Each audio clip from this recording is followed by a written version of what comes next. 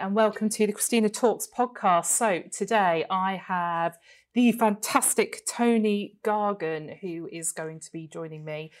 A little while ago, I did an episode and I talked about how there just weren't enough women on the speaker circuit. So I'm bringing Tony in to help me talk about this and basically discuss some of the reasons why women don't seem to want to show up at these events and take centre stage. But yeah, she's just arrived into the virtual podcasting room. So I'm going to bring her in and we will get going. So Tony, welcome to the podcast. So pleased to have you here. Thank you so much for having me. It's my absolute pleasure. Wonderful, wonderful, wonderful. So I'll come clean. The reason I wanted to bring you on is that when it comes to people that do what you do, there's a lot of others out there, but I do think you're the most convincing. Okay. So the world that I'm in, the world of recruitment, people may not, foolishly, people may not know who you are. So give us a quick rundown.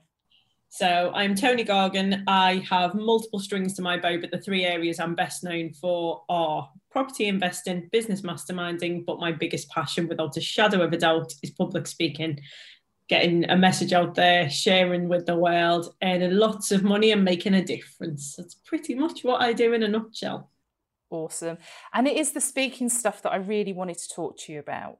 Okay, so obviously the stuff that I'm very much involved in, the recruitment world, and that's recruitment agencies and also in-house recruitment as well. And I know in your background, you've been very much involved in sort of HR and there's a bit of talent attraction in there and that kind of thing. But essentially, when we look at events that happen within the recruitment industry, the panels are white, male. It's kind of like, it's kind of like the male and... They're male, they're British, they're in a grey suit or a blue suit with a white shirt or a blue shirt, and there is nothing different, And there's, I think there's masses of opportunity out there for women to step up and speak, but they don't. And I think obviously people have kind of made that decision that they want to when they're in the rooms with you. But there's a bit of stuff that happens before that. And that's what I really wanted to dig into with you. So what are your thoughts on the whole thing? You know what? I couldn't agree more, especially it's really bizarre because the role that I was in was HR and it was deemed to be a woman's job across the board. So in the area that I was in, because I was in a really big area, there were about 300 odd stores. And within that, there were only 2 male HR managers. And it was very much like, in this role, it's a woman's job. And then you see externally, when I've looked for external jobs in recruitment, it was like, I don't fit in because I'm not a man. I'm not, the typical kind of stereotype for it. And I think I'd never really thought about that until I started doing kind of speaking and training, because I fell into being a public speaker because I got into the property world. And anyone who knows me knows that I don't love property. I just love the lifestyle it affords you. And what that does is gives me free time to follow my craft. And I love public speaking. There are so many people who have opportunities. And like you say, they either don't take that opportunity, they don't know it exists, or there is something holding them back. And quite often it's a fear, or it's, stepping out and getting out of their own way and putting their head above the parapet because they don't fit that mold of what's expected. And I think you and I differ in that respect, in that you and I are the ones who are kind of championing it and saying, actually, we should be. That's a massive opportunity, not there's not many people fulfilling that role and therefore we shouldn't do it. It's such a huge opportunity. But right now, I think that gives license to someone like you putting the message out there and saying, women, come and stand up. Because I'm not a raging feminist, I'm not by any means, but I'm all for equal opportunities, and I don't think there's enough of them. Do you know, I'm not a feminist either, not a feminist. But if I do see a speaker panel and like I say, it's that white male stale thing, and I'm just like, oh, do I really want to go? You know, it's, but the problem is when these panels appear, everyone goes back to the event organizer and it's kind of like, well, you know, they haven't, you know, why haven't they put a diverse panel together? And there's a lot of women that will say that panel's not diverse, you know, we're underrepresented. We're underrepresented. Get my teeth in today. I've done a lot of talking today.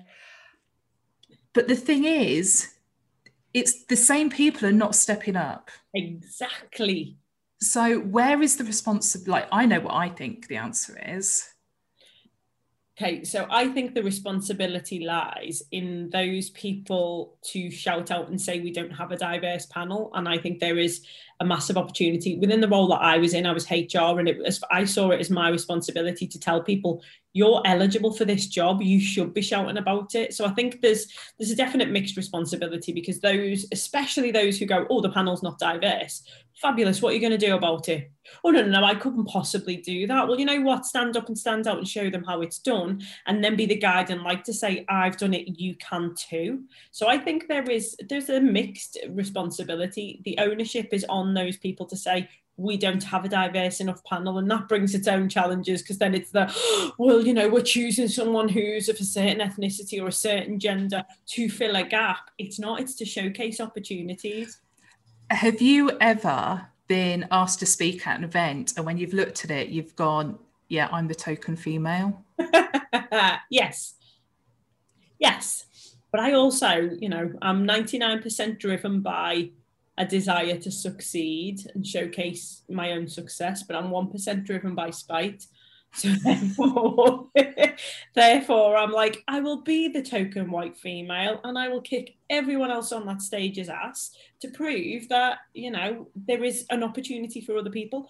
The fact that I don't think people talk about it enough. Look at me getting all passionate already. But people well, I knew you would. That's why you're here.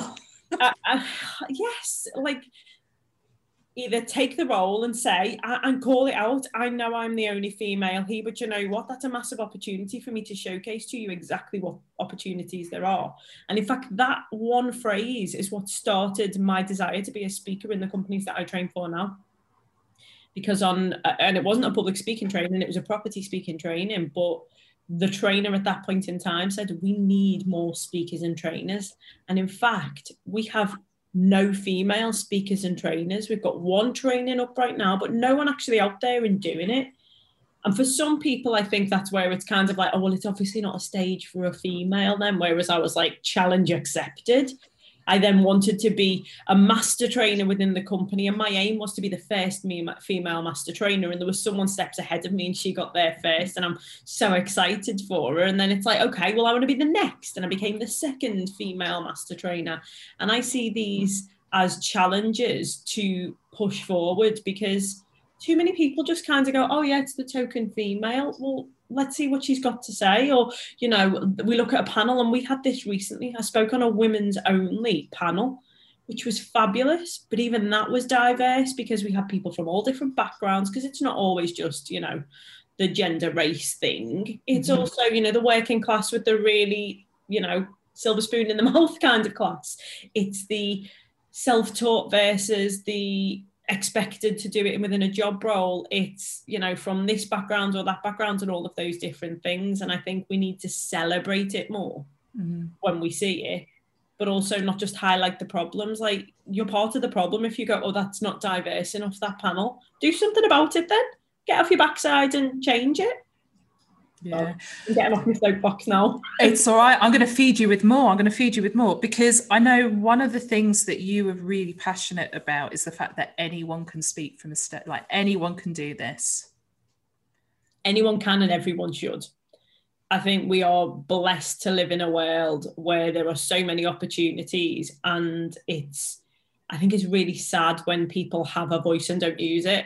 And what I mean by that is, I've spoken to so many people, and I love what I do, and that hopefully shows through in the trainings that I deliver. But those people who come in with a desire to be a speaker I love to hone and nurture that and give them this skill set to do it, and feedback to show the areas that they're doing really well in and give some tweaks and changes to improve.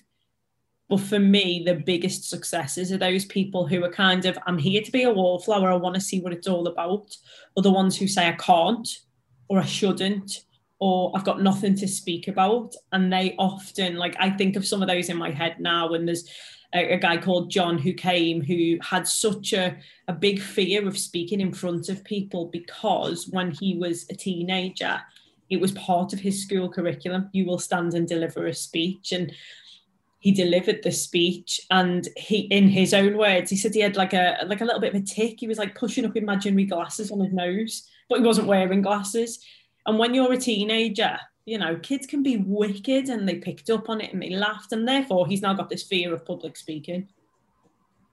It's not the case, is it? You've got a fear of dealing with idiotic audience members, not public speaking. So he was like, well, then I've got nothing to speak about. I'm like, talk about something you're passionate about. Doesn't matter what it is. Long story short, his passion is stand-up paddleboarding. And I'm like, I've never even heard of it. Tell me a bit about it. He delivered his speech in front of a small group of people who showed an interest. It was like, that was really great. You're good at this. I'm really intrigued by what you've got to say. And that then just lit the touch paper for him to go from strength to strength to strength, to then be the person who is teaching other people how to do it. That's, I think, the biggest reward when you are teaching people to become a public speaker. And I wholeheartedly, hand on heart, believe that anybody, I've taught people with stammers, I've worked with people who English isn't their first language. You know, I'm a Scouser, English is a second language for me.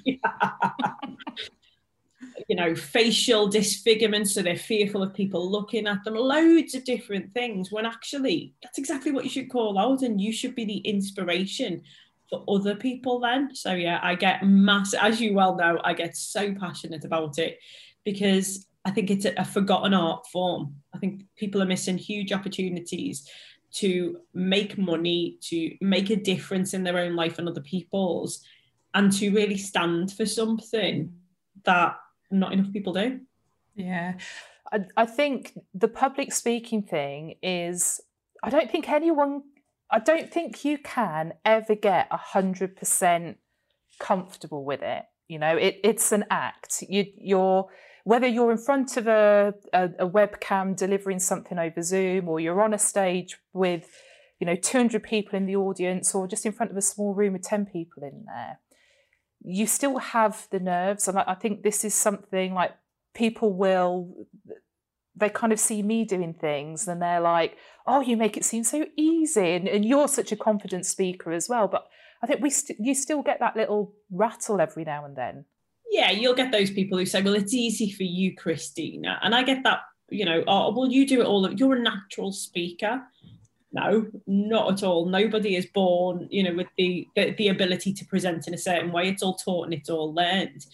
But also that little bit of fear and those nerves, the day you lose those, to me, is the day you don't care anymore. Because if you're focusing on serving your audience in the right way, because when you've got a little bit of, nerves or anxiety around it, it's because you want to perform. It's because you want to give good service. You want a good review at the end of it. You want people to think he or she has just done amazing. And therefore, it's the fear of judgment. But if you don't have that, you become complacent. You think that you're better than you are. You're serving yourself then only and not other people. And, we look at what you do. That's because you can give a great service to people. And if you don't stand up and shout about that, whether it be in a verbal format, in a really good written format with your copy, or whatever, method you use for your marketing, I think I've flipped it on its head now and see that as, if you don't get that message out there, you are doing people a disservice. Because your company and the service you provide is far superior to many of your competitors.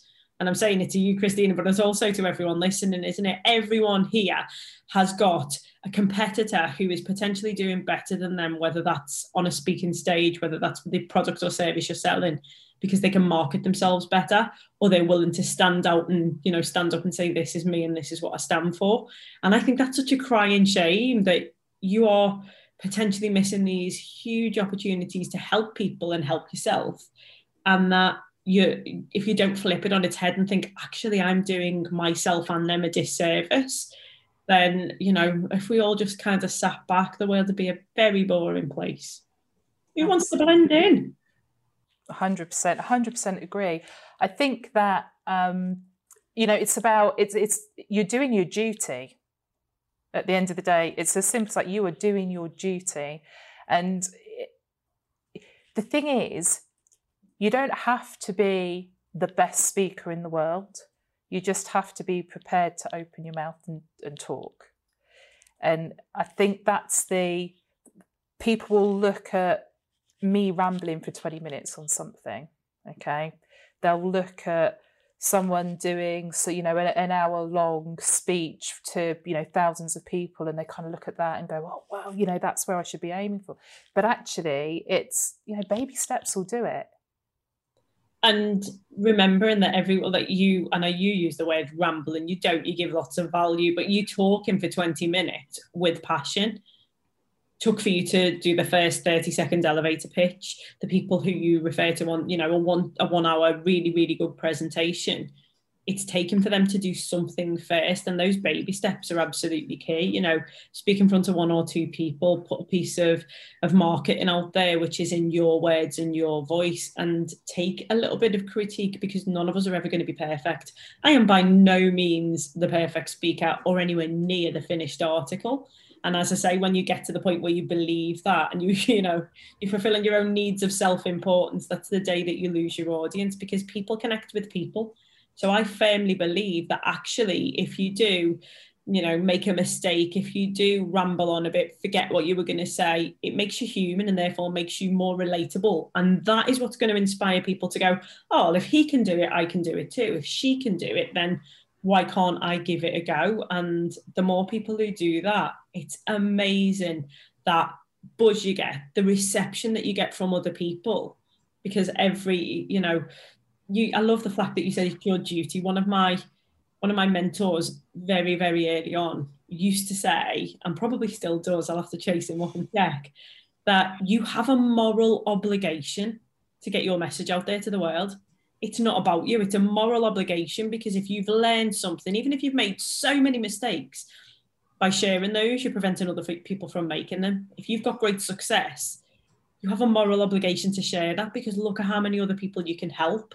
So yeah, I no person who stands up on whatever stage it is, a physical stage, a Zoom stage, presenting in any way, shape or form, no one is ever perfect. And the day that they believe they are is the day that I'll stop listening to them. Awesome. Okie dokie. So there's a few specific questions I wanted to make sure I kind of got in. One of the things I think so if you started looking at speaker training, okay, and I think people think they need to be taught how to speak, and it's like, my observation, you don't teach people how to speak. You just kind of unleash that little bit of power and excitement that turns them into a speaker. Yes, everyone is born, or the majority of people, I know it's not everyone, but the majority of us are born with the ability to speak. You're absolutely right. I don't teach people to speak. And in fact, it's so bizarre when we start speaker training to say to people, sometimes the words are irrelevant.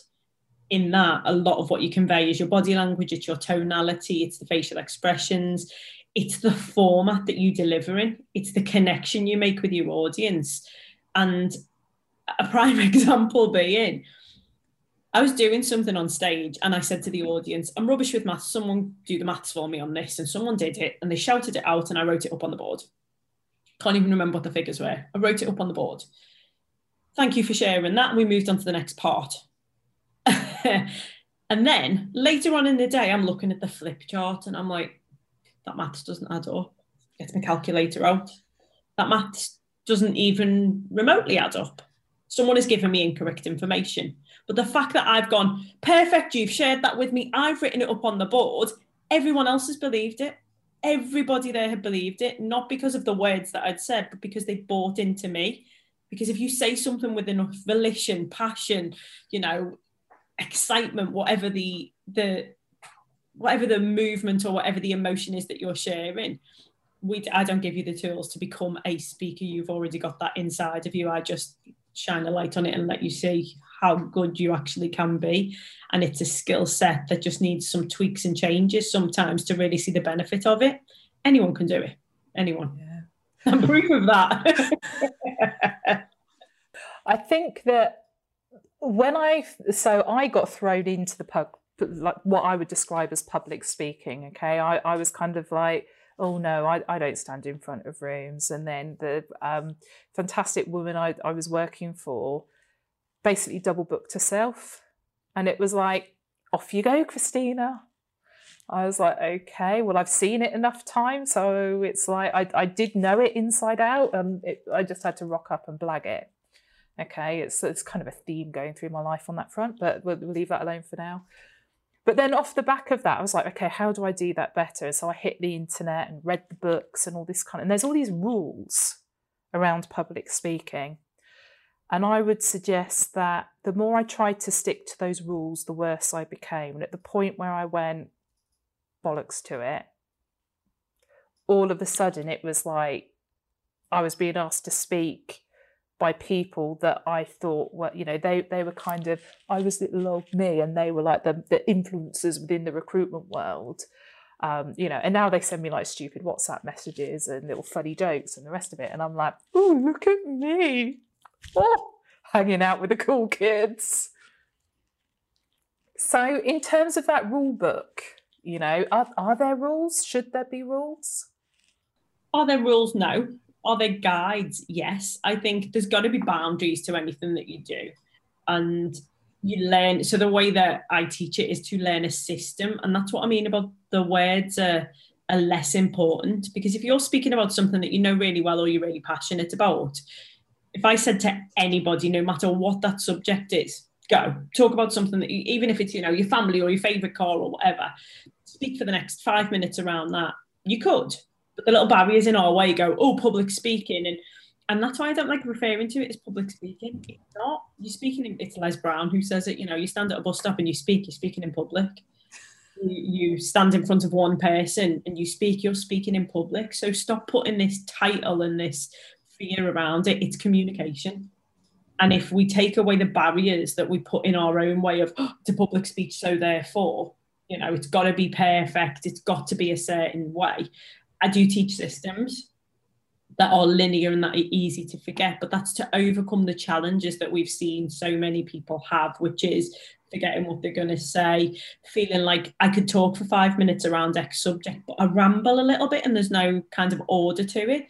So I don't think there are rules as such. I think there is a system to follow or a process to follow. And the reason that you've seen yourself go from the kind of more robotic sticking within the guidelines, if the rule says this, you must do that, what that loses then is its authenticity. And people buy into people. Even if I want to say that, people often think I'm talking about selling a product or a service. No, I mean buying into you. And I'm talking about whether your public speech is on a stage at Wembley Stadium or whether it's, 30 seconds or however long you get when you're speed dating, because it's all selling. It's all pitching in some way. And we've all met someone who on first instance you think, oh, they're really lovely. And then, you meet them 2 or 3 times later and think, oh, you're a bit of a dick, it's opposite, because anyone can put that front on for a little while. So I think, I believe that public speaking is as simple as ABC, and it relies on you being authentic. A is authenticity. B is believability, which is a belief in yourself that around what you're speaking about, but also that your audience finds you believable. And that relies on C, which is you being congruent. You can't be like, you were never meant to be constrained by rules, Christina. Let's be honest, Someone gives you a rule book, it's like, what can I use this for? It's going to be fuel for fire. It holds people in. It stops you from being who you are. And I think that's when you've learned the system. So we talk about going from a level of competence where it's like, I can do this, to then adding in your own personality, which is where it becomes an artistry. You're relying on step by step. It's got to be this word followed by this word. I've seen those speakers. I've heard them on stage and they can deliver a word perfect speech every time. But for me, that only works the first time, because the next time I see you and I hear you say exactly the same things and have exactly the same movements at those points, to me, that's then inauthentic. And what people want to know is that they can do it too. So if you fluff your lines, or if it's different every time, or you add something new in, or you make a mistake and you laugh at your own joke, that's when you get the connectivity, and that's when the congruence is there. I think there is something. It's the click for me is it was really about embracing the fact that sometimes I speak too fast and I trip over my words. So if that happens, I just need to pause, acknowledge it, and carry on. Sometimes I get too excited and I forget where I'm at. So I just need to let the world know that I've forgotten where I'm at because I'm excited, reset, and move on. And it's almost like that point, it's almost like embracing your own flaws. Okay, the things you would have seen as flaws before, it's like now actually you don't see them as flaws anymore. You go, actually, that's the bit that makes me entertaining. Yes. So when I talk about teaching people public speaking, it's not we're teaching those skill sets. The ability to pause as a speaker is an art form. I speak too fast. It is my everyone has a natural state when they're speaking, and some people are melodic, and when they speak it's like this, and some people are monotone, and when they speak they need to add some additional flavor and light and shade, and some people like you and I are really energetic or speak too fast. And it's firstly knowing what your default setting is, and two, being able to either call it out, which is what you do when you get excited and you lose your way. Calling it out is just owning it. This is me, take me or leave me. And people will judge you anyway.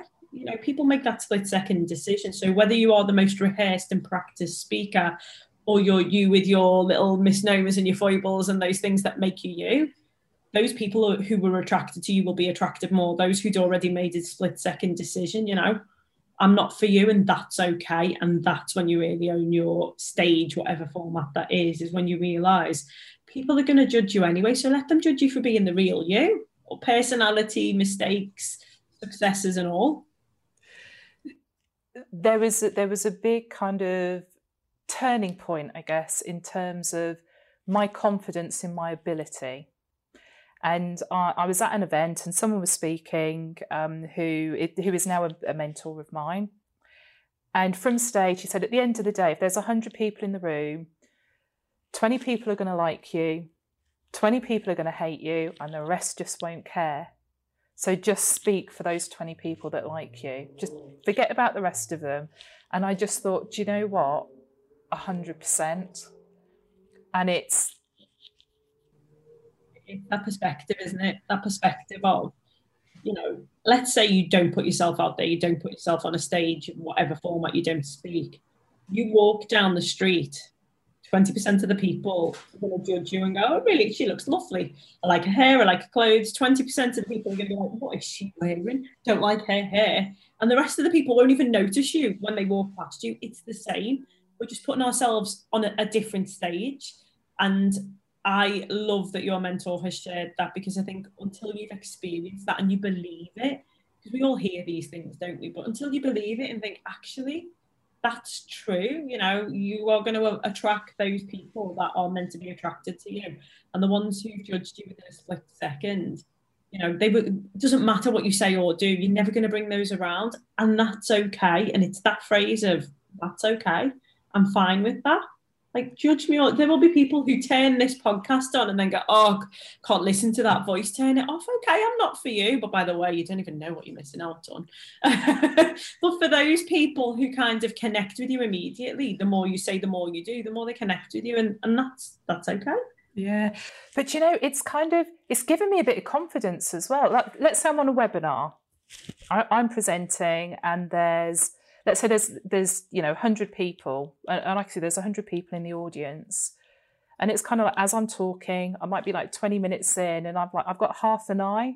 Well, I've still got 95 people in the room, and you finish it, and you look at the retention, and you just think it's like every time someone leaves, you're closer to success.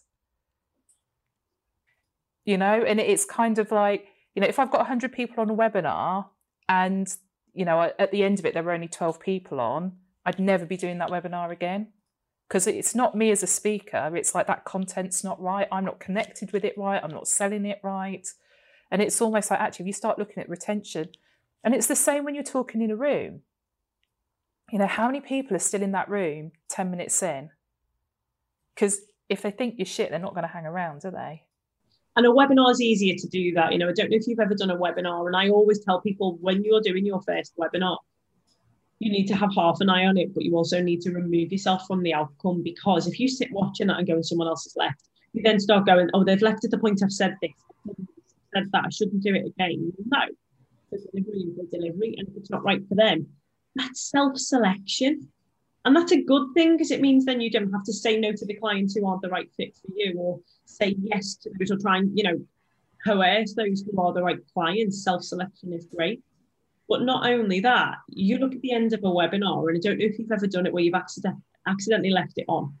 And maybe 5-10 minutes later, there's still those same 12 people on. You know what? Those 12 people weren't really listening because they're on a webinar, but they've just gone to make a cup of tea, or they're putting the kids to bed, or whatever. So you can never judge it. And I think having a perspective around it is important. And I do this in live rooms. And I'll give you one example. I was in a live speaker room.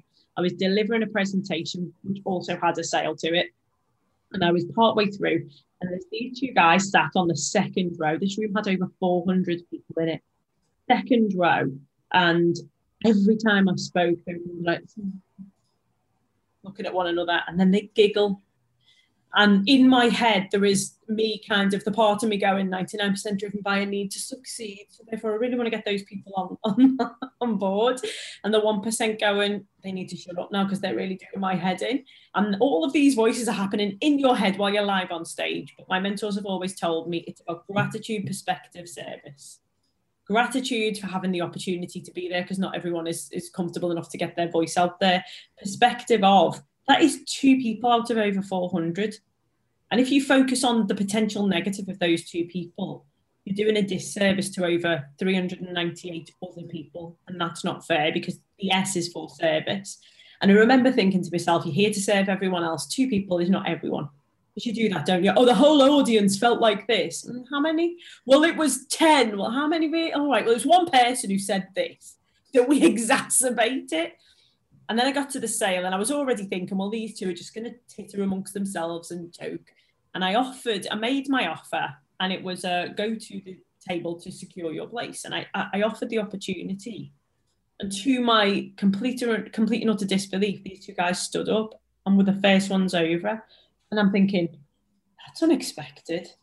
So at the end of the delivery, obviously people come up and have a chat with you, and they said, do you know what? We were sat there while you were presenting thinking, why have we never noticed this before? And I was talking to my son, and we were talking about it. And then there were certain points where you'd say something, it's like, it's so obvious. Oh my God, why haven't we said that? And we'd laugh about it. So when you made the offer, it was just a no-brainer. Now, if I'd have left that little perspective of, 2 people don't like me in my head, I'd have ballsed up the delivery for everyone else. I'd have ruined the sale. I'd have, focused on the outcome of the result. And also I'd have done disservice to everyone else. But the fact that then, quite often people are fully engaged, and you've just made that decision. So yeah, focus on the perspective of it, of this is a test, and each time is just to get better.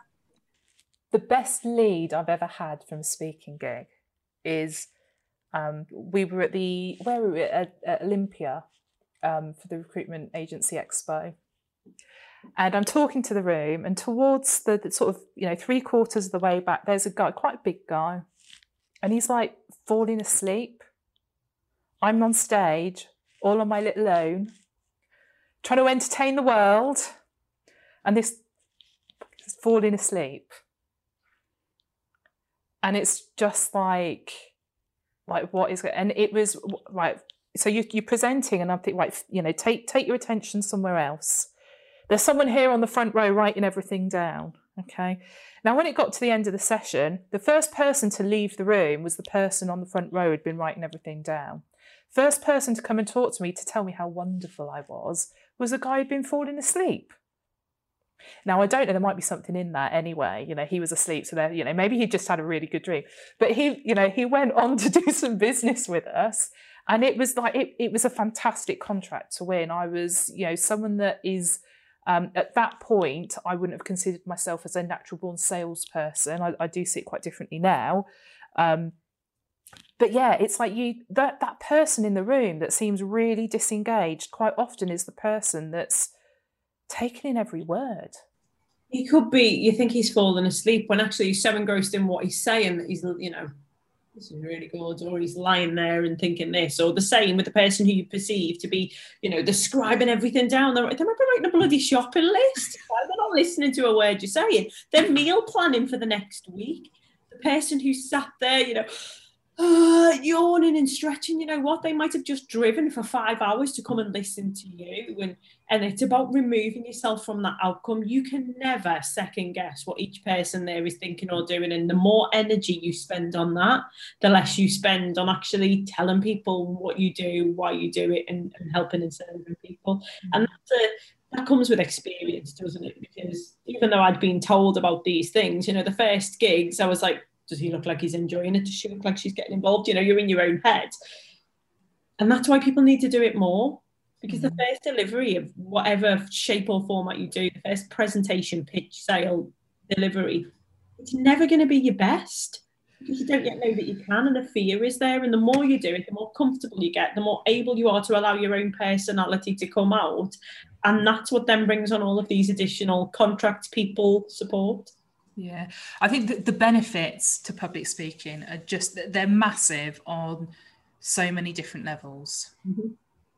I mean, I could literally sit and list a million different reasons, but if we put it in its simplest format, you improve your confidence. When your confidence improves, your delivery improves, which therefore means your sales or your conversions or your interactions, the contracts, the number of prospects that you get improves. And then people get value from what you get, from what you offer.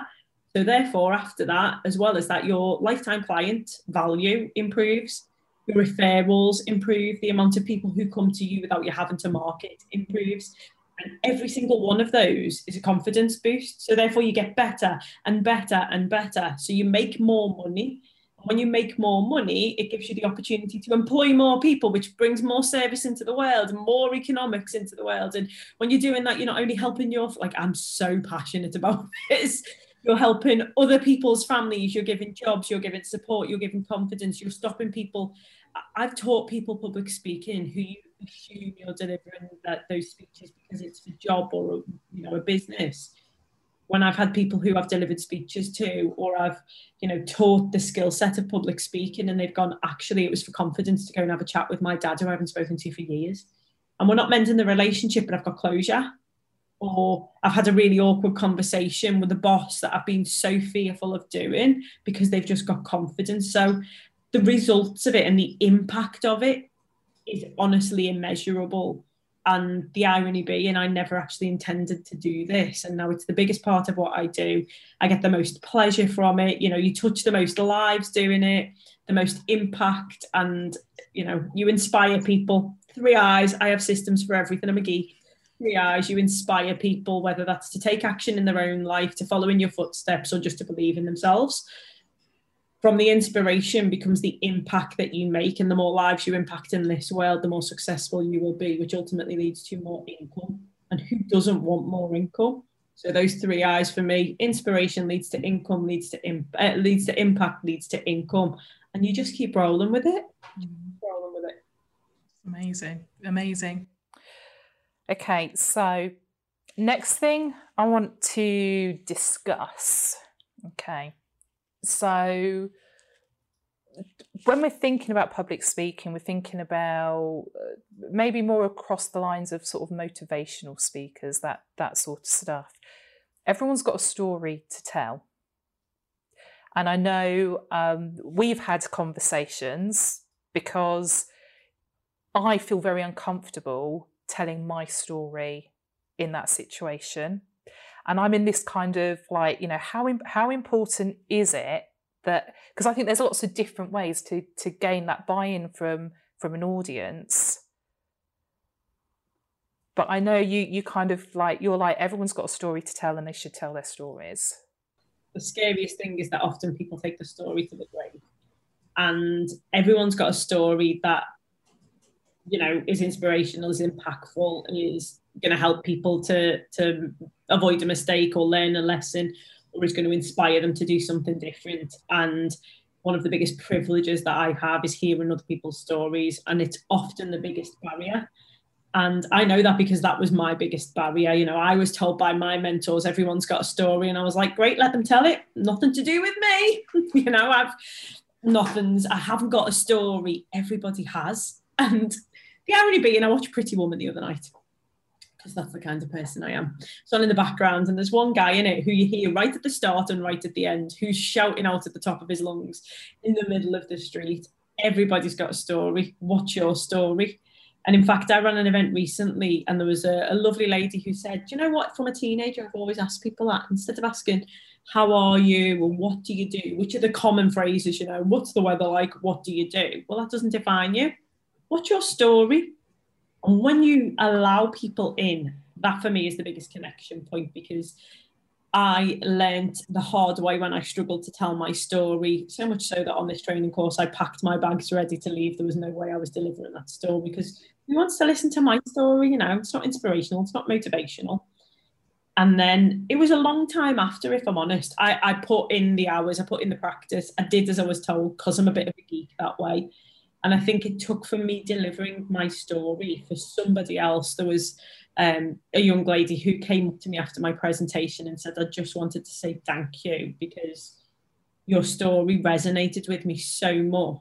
And in fact, it's inspired me too. And for her, it was to go out and start a new business and to not allow the past to hold it back. And when she sent me a message literally a couple of months later, and she was like, business is set up, got the first property underway. And I'm like, that's why you tell your story. And the biggest lesson for me is that you don't tell your story for you. And because we're often, you know, quite British in our, you know, we don't speak about our feelings, we don't speak about our income, the successes and the failures. Speaking about successes, it's bragging. Speaking about your failures, people will dislike you, all of those. And it's bull. It's absolute bull, because every movie that you watch has some sort of hero's journey. Every, you know, song that you listen to has highs and lows in it. And it's the same with your story. And the more people the more impact you can make again with that story. And when you realize that you are never telling your story for yourself. I've heard my story, I don't need to say it again and again and again, but other people do. And your story, Christina, is so unbelievably powerful that, again, I'm going to say the same phrase, you are doing people a disservice. Because people make those judgments, don't they? They'll make those snap judgments. Or those people in your industry will go, oh, it's all right for Christina. Actually, it wasn't. And that understanding of that gulf between the Christina we see before us today versus the person who's faced some massive challenges, that creates a whole new level of connection, of inspiration, of understanding. And that, I think, is why everyone should tell their story. And it is my life's mission to get as many people out there to tell their story, to, you know, to impact so many different lives. Because when you do that and when you let people in, that's when you really connect with people. You do that when you're in a relationship, and, you know, until you really let people in, you don't really have that connection. And I think it's the same in business, in life. You know, everyone's got a story. And by you sharing yours, often it gives permission for other people to share theirs. They might be waiting for it. Stop being so selfish. Share your story, Christina. I'm very, very selfish. I don't share. Awesome. Okay, so you talked about highs and lows there as well. So I know you've done some amazing things speaking wise, and we'll come on to those world records and things like that. But before we do, right, give us so come on then, tell your story. Where, like, one time it all went wrong. Oh, this absolutely loads. Once, in a very small way, was when I stepped up on stage, but my shoe didn't. So I hobbled across the stage with one high heel on and one off, walking like Quasimodo. And I was like, just owning it, calling it out there. But I have had one delivery in front of my mentees, which, you know, it was one of those days where it's like, oh, it can go wrong. Oh, categorically, we should make it go wrong then. I had everything. You know, when people think of public speaking and they go, oh, we could do it because of, and they reel off all these reasons. All of that happened. So I stood up on the stage, and there was 2 screens, and one of the projectors had died. So this screen wasn't working. So I focused on this one. And then the clicker decided not to work. So I'm inadvertently trying to get the event manager to come and, test the batteries and get that working. All in the meantime, I'm walking over to pressing the button, walking away when it was like it's like the government going, next slide, please. Next slide, please. So I had to keep walking over and pressing the button. And I'm like, it's fine. I've got this. But then my computer decided it no longer wanted to work. So therefore, I've now got a clicker that's redundant. I've got one screen that's out of action and one screen that's showing one piece of the PowerPoint presentation, but the computer is now died. And amongst all of this, I am in the middle of delivering a sale to the people I have taught how to deliver a sales pitch. So they know everything that I'm doing. They know everything that is coming next. And they were already judging me, because it's like when your teacher shows you something and then you're like, I'm just going to critique you on that. And not only did they think it was really, really funny, but someone decided to heckle me. And I'm like, oh my God, like what else can go wrong? And in my head is that part of the brain going, this is really ballsed up. This is a nightmare. You need to just walk off stage. And then the other side going, you've taught these people how to do this, so you need to teach them the skill set and how to deal with it. I plowed through. I knew my slides inside and out. I knew what I was offering. I made the offer. I called out all of the mistakes, because they weren't things that you could just brush under the carpet. And I delivered a sale. And that actually turned out to be my best ever sales conversion, because every single person in that room bought, and 2 people bought for their partners as well. And I was like, ha, this shit works. But at that point in time, when like even your eyelids are sweating because you're that worried about it all, sweaty palms. And it's like, I just wanted the world to open up, the ground to open up and swallow me whole. And it was like, I can't just walk away either. This is not an instance that I can do that. So yeah. That's the one that springs to mind as the worst mistakes. Do you know, I think it's the heckling thing that's the thing that's hardest to deal with, because everything like the tech failures and all that kind of stuff, that's all, it's like you have to experience that to become better. Yeah. And it's like once you've had a day where your slides won't work and you've just got to go for it, or you've had a day where perhaps you haven't prepared quite as much as you should have done, and then it all happens, it's like, that's a good lesson to learn, and but when you've got, I think there are different types of heckler. Yeah, this was a heckler who was on board and was comfortable enough to heckle me. And it was like, come on, get on with it. What's the offer? What are you selling us? And the ability, because that rapport was there already, the ability to own it was okay. But there will be instances, and I've got to be honest, they are so few and far between. I have genuinely lost count of the amount of presentations that I've delivered. We're in the thousands. And I can't think of a single instance where someone has purposely heckled. Now, there have been instances where people don't know that they're heckling, in that they are the person who asks a question after a question after a question. And you've been there, haven't you? When other people in the room are kind of like, again, and they need to shut up, and you've got to manage that. Or the person who just disagrees with everything. I see your viewpoint, but I disagree. And you can handle a few of those, but then part of you wants to go, if you disagree, the door off you go. Again, they are the things where the skill set that we teach, rather than the speech and the words, that's where the skill set of having really good proximity, when you've got people who they're not heckling you, but they're having a conversation between themselves, but they're shouting so loud, they're whispering like this, and everyone else can see it and hear it. So you can't leave it unnoticed, but you also don't want to call it out.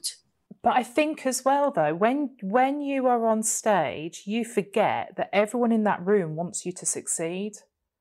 Like, no one is waiting for you to fail. So if you're, if the nerves have got you a little bit and someone says something, you assume that you don't see it as a question. You assume that you are being questioned. What you're present, and it's kind of, yeah. And it's like, they just asked you where the loos are or something, like, it's kind of like, it's nothing. And you're like, and it's, I think it's really it's really easy to forget that those people are in that room because they want to hear from you. Like, you are projecting your fears onto them then, aren't you? You're projecting all of those doubts and concerns that you've gone onto the stage, whichever format it is, in your mind, and you're saying, oh, that's what they're doing. I love watching live comedy. There is nothing more painful than watching you act night and seeing someone die on stage. Like, you don't want them to fail. You're willing them to say something funny, even though everything they've said so far isn't funny. You are willing them to say something funny because you're behind them and you want them to succeed. Because if the person in front of you on that stage feels or looks awkward, that it's reflected. You feel and look awkward. So it's a little bit like, oh, it's a bit cringy. And that perspective that you've just mentioned of the audience are behind you, and 9 times out of 10 people have paid to be there, or they've taken up time to be there. And even if the people listening now are thinking, oh, well, in my job that's not the case. In my job, I had people who sat in an induction or a health and safety or a food safety training, not because they wanted to be there, but because they had to. And having a speaker skill set to then take where I genuinely had someone fall asleep in one of my presentations. Christina, it was, the thing where you're resting on your arm, and the only thing that woke him up was when he fell off his own arm. And I'm like, oh my God, this is painful. So I went from being the person going, nope, don't want to do presentations, to then, as you've just said, kind of going, well, how can I make it more interesting? How can I still deliver that content? So it's not about the words were irrelevant. The words I used were the same. It was the order that you're delivering, the highs and the lows, the tonality, the personality, rather than just throwing information at them and allowing them to fall asleep. So yeah, honestly, anything can be delivered in an engaging way. And most of the time people have paid money or taken time out of their lives to listen to you. So they want you to succeed. So you need to go in with that viewpoint of, they want me to succeed, I want me to succeed. Let's rock and roll. I mean, I know you've done so much, but you've done so much stuff.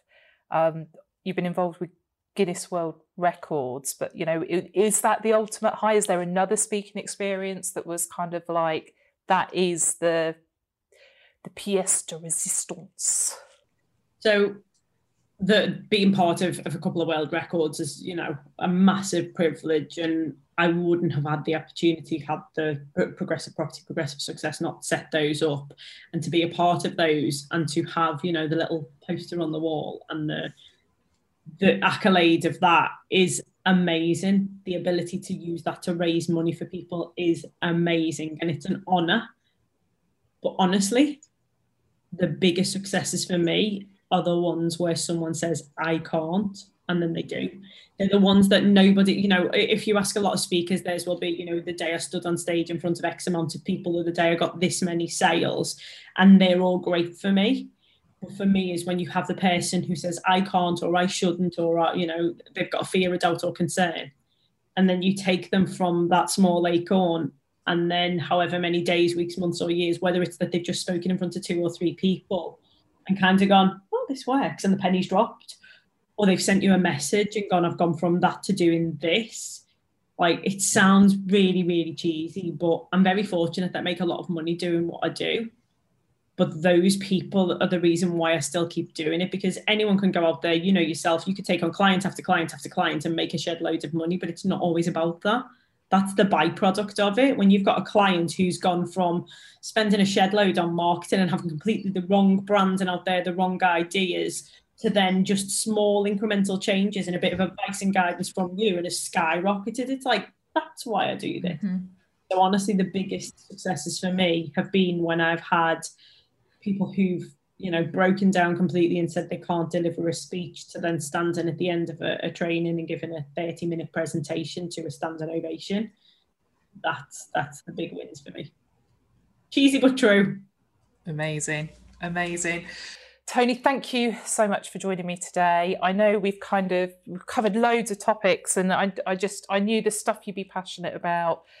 Anyone listening to this, I just hope they, and it's not about, if you're a woman listening to this, go and, do something. Although I would invite you to reach out to either of us if that's something you need help with.